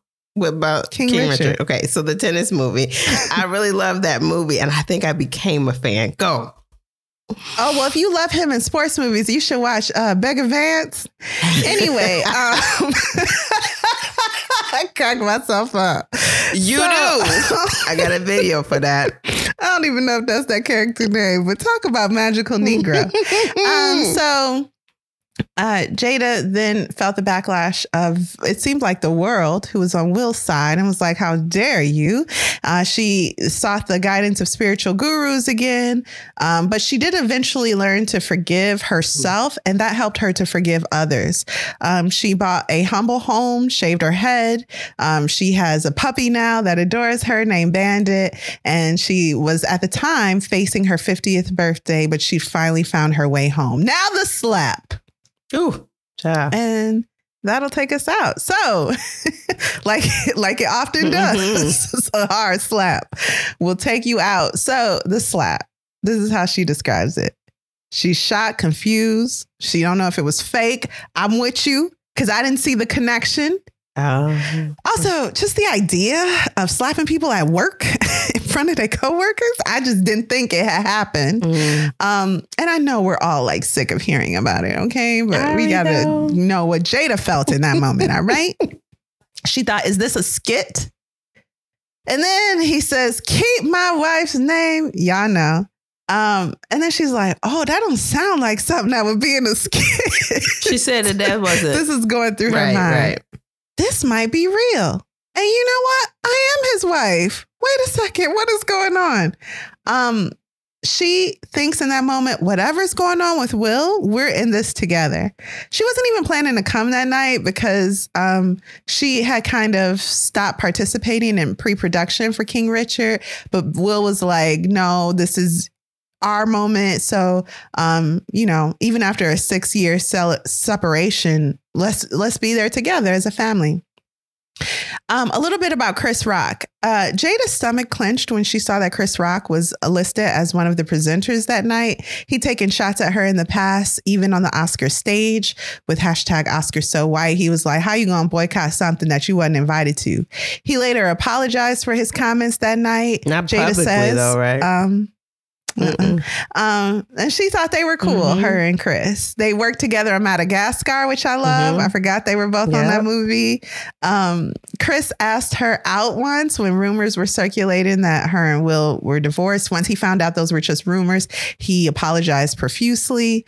When he took to the stage, though, she knew things were heading left. Him and Will had beef before Will even met Jada, and it festered. Lines got crossed. She rolled her eyes at Chris's alopecia comments. And after the joke, a joke that caught other sufferers in the crossfire, Jada just felt, and she just rolled her eyes.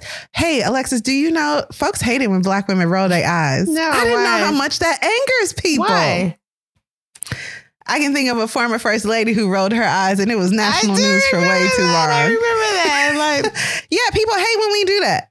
Don't be showing your emotions. Stop that. So we could do it. That hurts people. So Jada made the terrible mistake of rolling her eyes. The power of eyes being rolled. Who knew? Yeah, Jada made the terrible mistake of rolling her eyes, and that power from her irises caused her husband, what you call it when they separated? Her estranged husband to go up on the stage and slap Chris Rock.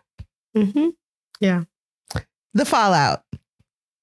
She instigated the altercation with her eye roll. It was her fault. She should have stopped him. She drove that man to madness with one look. Blame the woman. This is a lot of what we see. So she says, if I had that amount of control over Will, my life would have been a lot different over the last 3 decades. Let me just say that. Yeah. So while something was being presented on the screen, Jada says that Chris kneeled over and said, Jada, I honestly meant no harm. But she was in shock and responding. She said, this is over some old stuff, Chris. Okay. Her focus was on Will. Denzel Washington and Bradley Cooper rushed to Will's side to ground him and let the men handle it, Jada thought. Because this is like, I don't even know what's going on. Let the men handle it. Chris decided not to press charges, and Jada didn't even think about that being a possibility. She didn't even think Will made contact with the slap. Turns out he did. So Lupita was the first one to speak directly to Jada, and Lupita leaned over. We all remember her face. She leaned over and said, are you okay, Jada? I'm so sorry. Ramsey Naida rushed to Jada and said, are you okay? She later says she never saw Jada this alone and isolated since her 40th birthday. The difference was this time she could keep her head up. Tiffany Haddish came over, Queen Latifah, and Jada felt grounded. Jada's concern, though, as we said, was Will. She was going to stand by his side no matter what. Hurt people, and we are all hurting. She knew how it felt when people turned their back on you. He didn't. He really had never faced that. She was going to be his ride or die, standing by his side, supporting him. He was human. And before the slap, she wasn't much different from the critics who only wanted the best from Will and didn't accept his dark side, she says. So now she was ready to walk hand in hand with him, come what may. So that slap in a way helped her see her relationship with Will in a different way. She was going to be his support system no matter what. Chris had hurt her in the past, and it was like poking an old hurt when it came back around, she says. But Jada let go of the resentment. She's seen another side of Chris beyond his hurtful jokes, and she can't unring that bell. She knows that he can be funny and kind, and this person that calls her all out of her name in public, that's unfortunate, but he is my brother, she says. The slap taught her how to love Will better, and it taught her how to just not let people basically like get to you, it sounds like. So whoever has opinions about her or her relationship with Will, she says, they deserve love too. And that might be you, listener. And that's it. Should we take a break? Yeah, let's do it. All right.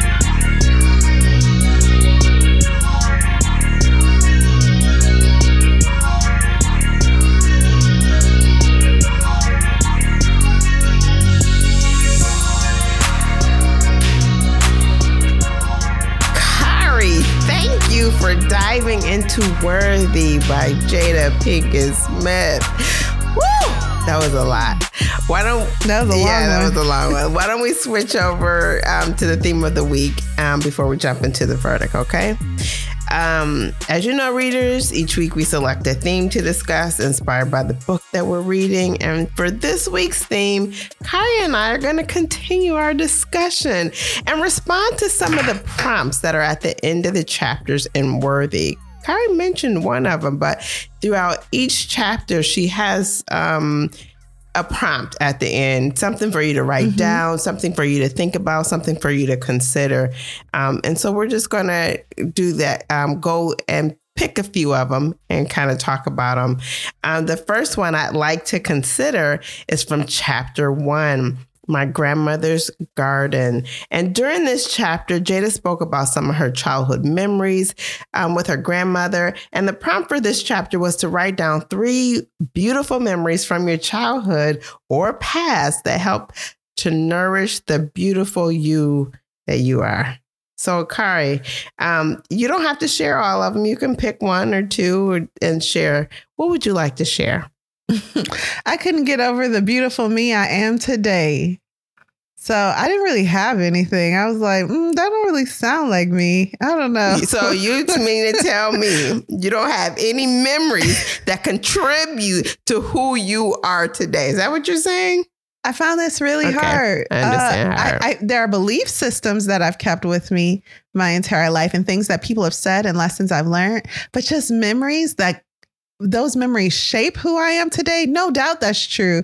I just thought about this for a long time and I found it hard to really nail down a certain one. I will say that I've spent a lot of time at other people's homes, your mother's home, my spiritual grandparents, play aunties and uncles, and just being accepted into people's homes like that has made me focus on being a hospitable person.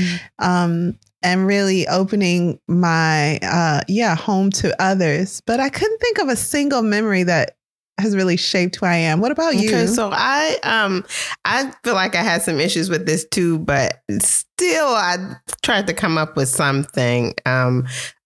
So I have a passion for cooking. I love to cook. I prefer to bake, but I'll cook in the kitchen too because I like what it involves, putting things together. And so what I thought back to was my first memory of cooking with my aunt in her apartment. And I thought about how beautiful I felt like her apartment was. And I was like, oh, this is the life. I was a little girl and I was like, this is the life that I want.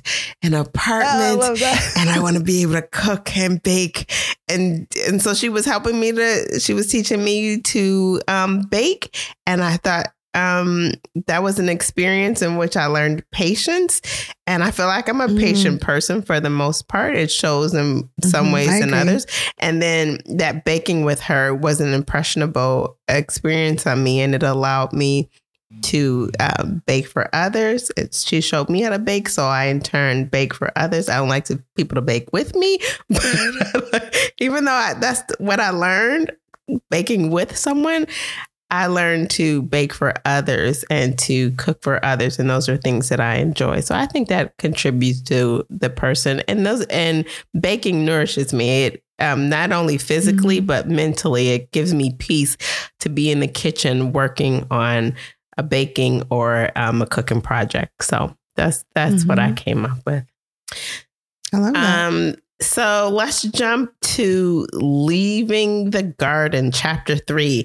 In this chapter, Jada mentions being bullied. She mentions her new stepfather, who she loved and came to appreciate very much. And then she talks about the performance experience that she had where she left people wanting more, where she forgot the words and then she was singing together with everybody. And then she talked, for the Wizard of Oz. And then she talked about the death of her grandmother. The prompt was, can I recognize patterns in my life relationships that stem from inherited trauma cycles? And she says to write down which cycles are most important for me to break, and how does this awareness make me feel knowing I don't have to carry that burden anymore? And so I asked that question of you, Kari. Yeah, I don't have a big problem with this, but I've noticed sometimes I disregard friends or relationships, and maybe that comes from a fear that they'll disregard me first. So what I want to do and what my goal is to look at the forest of my friends, not the trees. Otherwise, one tree may seem more beautiful than another, but instead I want to accept that there's variety and admire and respect the forest, which isn't ultimately there for my enjoyment, right? It has a greater purpose. So just respect that and appreciate people as individuals that contribute to the whole. Oh, I like that. I like that. Individuals that contribute to the whole. And we do have to think about our friends in that way. I think that's important. So I thought this question was interesting, but it was something that I needed a lot more time to reflect on. So I couldn't really come up with an answer offhand about inherited trauma cycles, because I know they exist. And you don't want to give an answer just to give an answer. Right. And I didn't want to do that. So this is I do have a note to kind of follow up on some of the questions in the book that I really wanted to contemplate. So the next one was chapter 5, Advanced Degree. Here is where she discusses her friendship with Tupac Shakur and some of her girlfriends. It said that, who are the people in your life you consider friends? Write their names down and why you consider their friendship important and nourishing.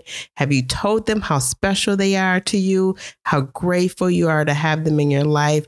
Take the time to do it. So that's my question to you. Who are the people in your life that you consider friends? I'm not asking for names. You can say it without names. You can talk about their qualities, and then we'll go from there. Yeah, I'm really appreciative for the really good friends that I have in my life, yourself included.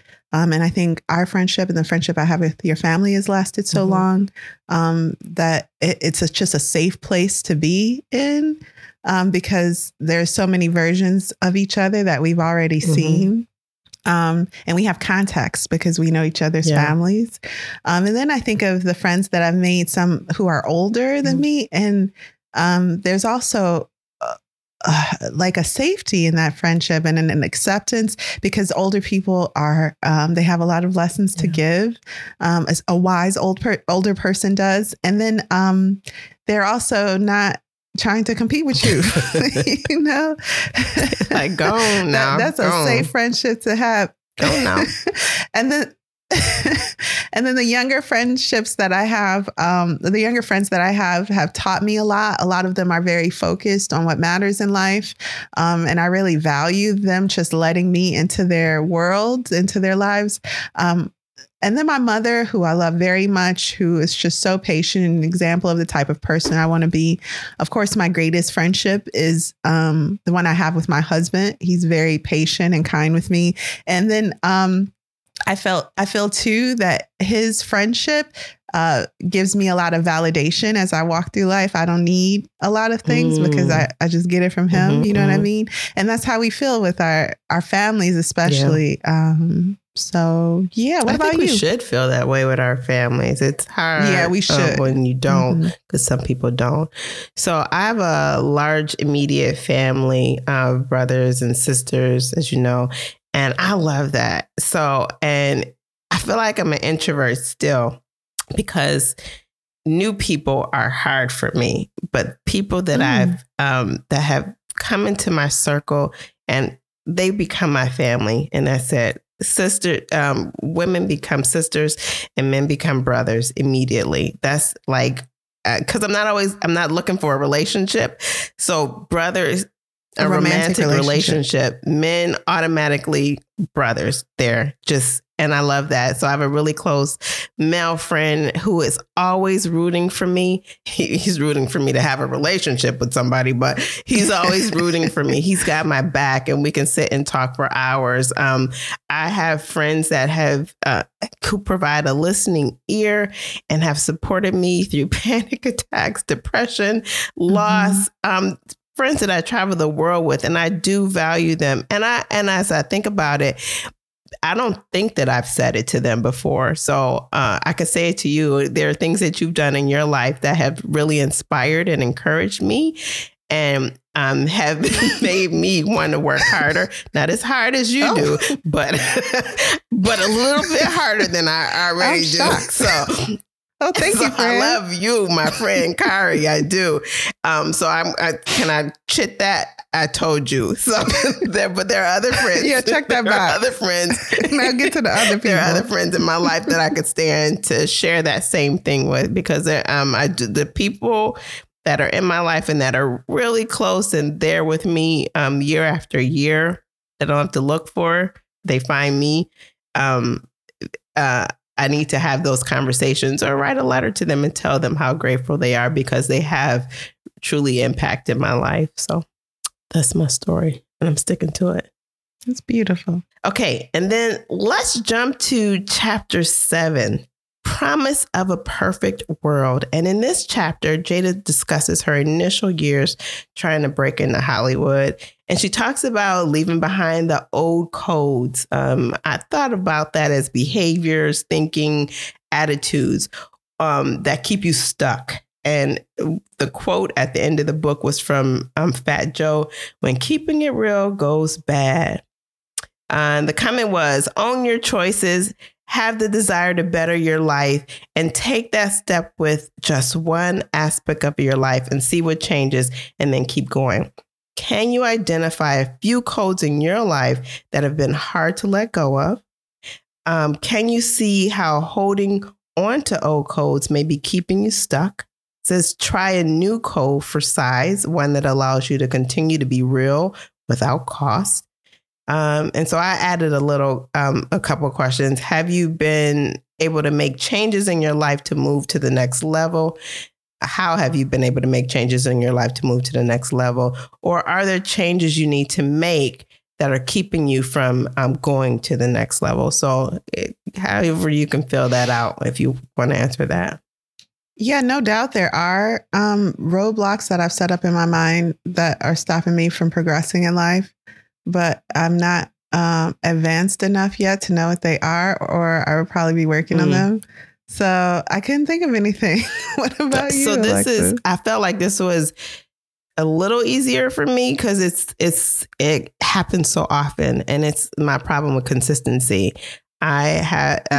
I feel like in a lot of ways, I start many things and I finish a handful, and I would like to complete the circuit, start and finish the thing. And I want to identify the source of that pattern that's holding me back from achieving some of my goals, because it's a constant. If anything, my inconsistency is consistent. So there you have it. That is the thing that to me is an old code, but I need to find out the source of it so that I can begin to repair that problem. Let's go to chapter 10, Trying to Find My Footing. Here, Jada mentions the farm she purchased on the outskirts of Baltimore. And her career is keeping her busy. She's acting, she's directing. Tupac gets shot. He's also on trial for rape. And she begins dating Will Smith. Here, she says, do something today to change it up. Drive an unexplored route home, extend myself to make a new friend, learn something that inspires you to get out of your comfort zone, have fun, finding your footing along the way. Identify something new that you can take on or learn that will take you out of your comfort zone. Kari, were you able to identify anything? I don't know about taking me out of my comfort zone, but there are some things I should have learned by now. For example, I can learn to properly speak Spanish. I can do that. I don't have to keep speaking like this. So, yeah, I'm going to make an effort to be better. Okay. All right. That's similar to mine. I like to learn Portuguese, Spanish, and maybe a little Hindi.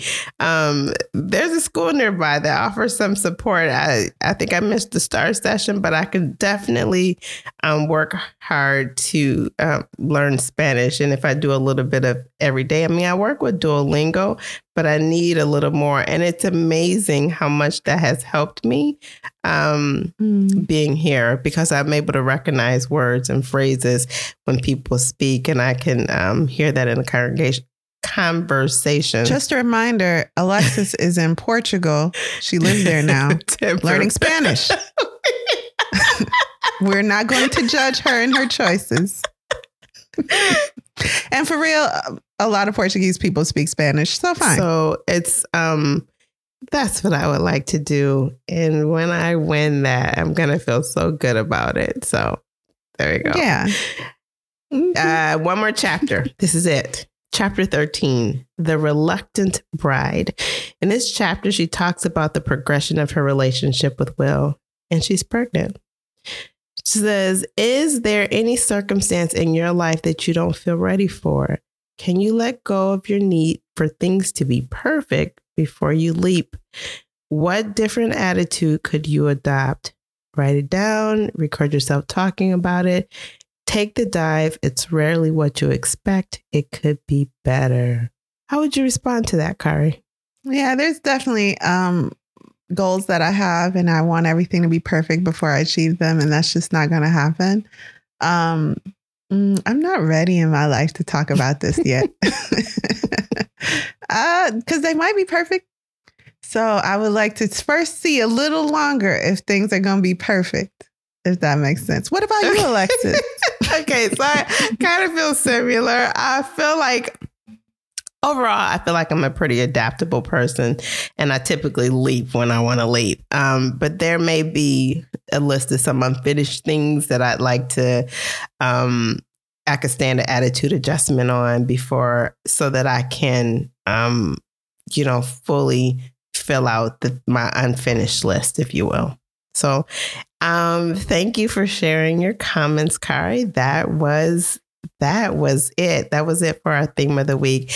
Readers, take time. If you're going to read this book, make sure to take notes on the prompts at the end, of the chapter and the lessons. So yeah, there we go.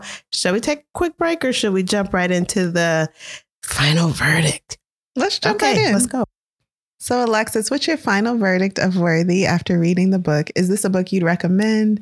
Is it one you enjoyed reading? What are your thoughts? Okay, so I would say I would recommend it to people who want to know about her life. If you don't care about all of that, if you're one of those people that are really saying, I'm tired of them on my timeline, I don't want to hear another news report about them, don't read that book. It's not for you.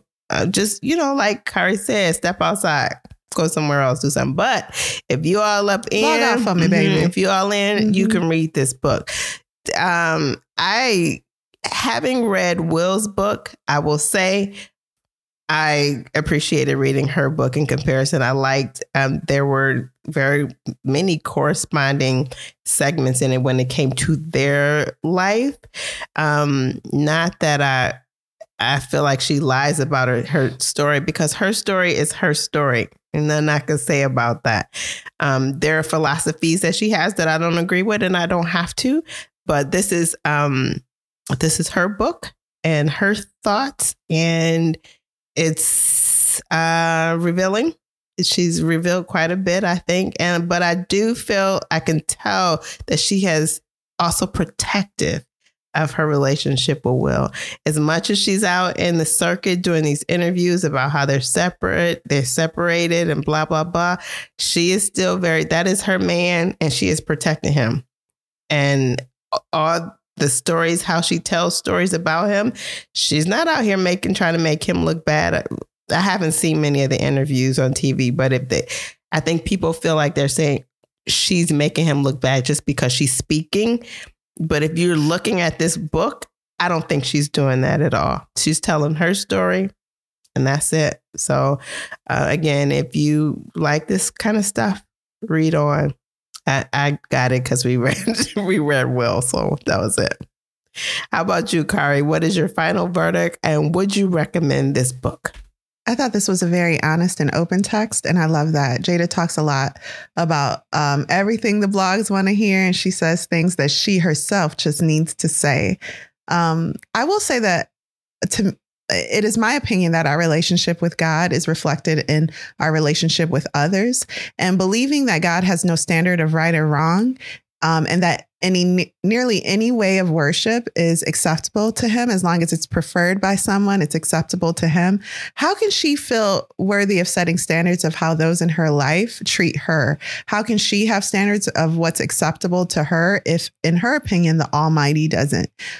This, to me, may be why she has allowed a system of infidelity in her marriage, not believing she was worthy of exclusivity from someone highly desired by beautiful women. To me, just because your husband is highly desired, y'all married. Facts. And that's that on that. If you choose to get married, everybody ain't got to get married. It ain't for everybody. But if y'all gonna be married, then he got to be married, or he can't be married to you. But that's not how Jada sees it. And this is her story. So Jada is very much a woman who is always trying to learn from others and from teachings, and she's searching. She is a woman who is searching. She's very much into spiritism. Mm-hmm. She describes her rituals, retreats, and the teachings that she's picked up along the way. And her beliefs don't align with mine, which is what I expect when reading a memoir. But I'm not interested in the spiritual journeys as they're just explained here.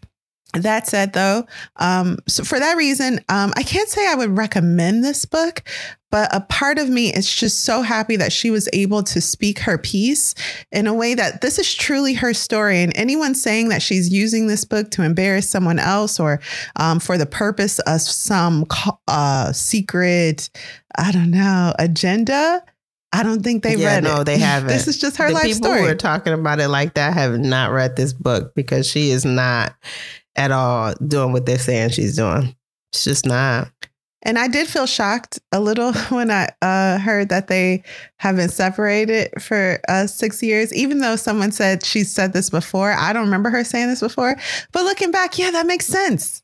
They act like people who don't live with each other, who aren't in each other's lives. And then I think about what he said. Go get your life, figure out who. Yeah, go prove to me that you can be loved. That's a wild statement, and I cannot get over it. So when I finished Will, not to compare the two memoirs, but I'll just say this point. Reading Will exhausted me. I felt like this was a man that is truly in love with the mythology of himself, and he wants you to know his origin story and how he became the great hero he is. He finishes the book risking his life in a daredevil move in front of his family, like bungee jumping or something, because he wants to feel alive. That man too is searching, and we're all searching for something in some way, I'm sure. But I just didn't feel that with Jada's book. I felt like this was just her talking about her life, and I could get with that a little more. And it was like a very, like I said, honest book. She is just telling you about her life, and she's doing it in a way. There were some themes that she picked up and put down. And I felt, well, this doesn't really contribute to the whole story. And part of me, sometimes you read a memoir and it's clear from the beginning to the end, there is a story they're trying to tell. And usually they have another author or writer writing with them to help put that all together. I don't know if Jada worked with anyone. She did. She identified that at the end of the book. Mm-hmm. I did feel like some things were picked up and put down, some, I'll say plot points. But I kind of like that because it fit where it fit. And that's how life is. Like sometimes things don't last with you forever, but this moment you remember it and it is part of your life story. So overall, I felt it was a really well done memoir. And I'll go as far as to say this is one of the most enjoyable memoirs I've ever read. So even though I don't agree with her beliefs, some of her things, like the questions that we went over, where she encourages the reader to just think about people that matter to them after she's talked about the people that matter to her. Yeah. Brilliant. I thought that was so well done. For sure. Yeah, it felt like an interactive thing in that way. And I really enjoyed that. That was good. I hope that makes sense. That's my verdict. This is one of the best memoirs I've ever read. But because of a lot of the things she gets into, I probably wouldn't recommend it. And like you said, this is like her business. So if you're not really into reading about other people's business, if you like to mind your business, then perhaps this is not the book for you. Yes. Kari, what are we reading next week? The Woman in Me by Britney Spears. Oh, one more memoir. Okay. Well, thank you for listening. And we're going to read another one soon after that. Don't say it like that. Yeah, exactly. We really are in memoir season, y'all. Thank you for listening to Lit Society. We look forward to meeting up with you next week, Thursday. Lit Society is brought to you by Alexis Honoré and Kari Herrera. Support the cause by leaving a 5-star review for our show on Apple Podcasts and Spotify. You can also leave a comment on both Apple and Spotify about why you absolutely love us, because we love you too. If you've enjoyed what you just heard, tell a friend about Lit Society. Visit litsocietypod.com for show notes, this month's book list, and to sign up for our amazing email newsletter. And until next time, readers, read something. Read something.